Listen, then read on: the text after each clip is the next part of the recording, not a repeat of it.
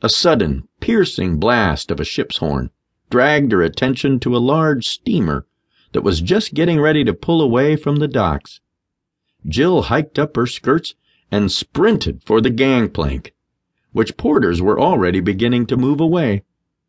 "Excuse me," Jill shouted. "I'm due aboard, but just running a little late here." "The ship's already moving," one of them said as she rushed past. "You can't board."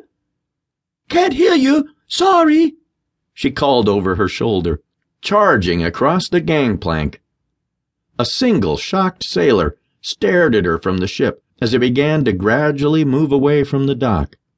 Without a single glance backward, Jill flung herself and the suitcase over the open water and into the arms of the sailor. She bowled over him, and they both lay stunned on the deck for a few moments. "Miss, pardon my French, but what the hell do you think you are doing?" the sailor demanded, sitting up and rubbing the back of his head. "You could have been killed." "But I wasn't," Jill said, laughing giddily. She felt light-headed but gleeful. She had escaped the Baron. She had escaped a loveless marriage. She was sailing away into the future.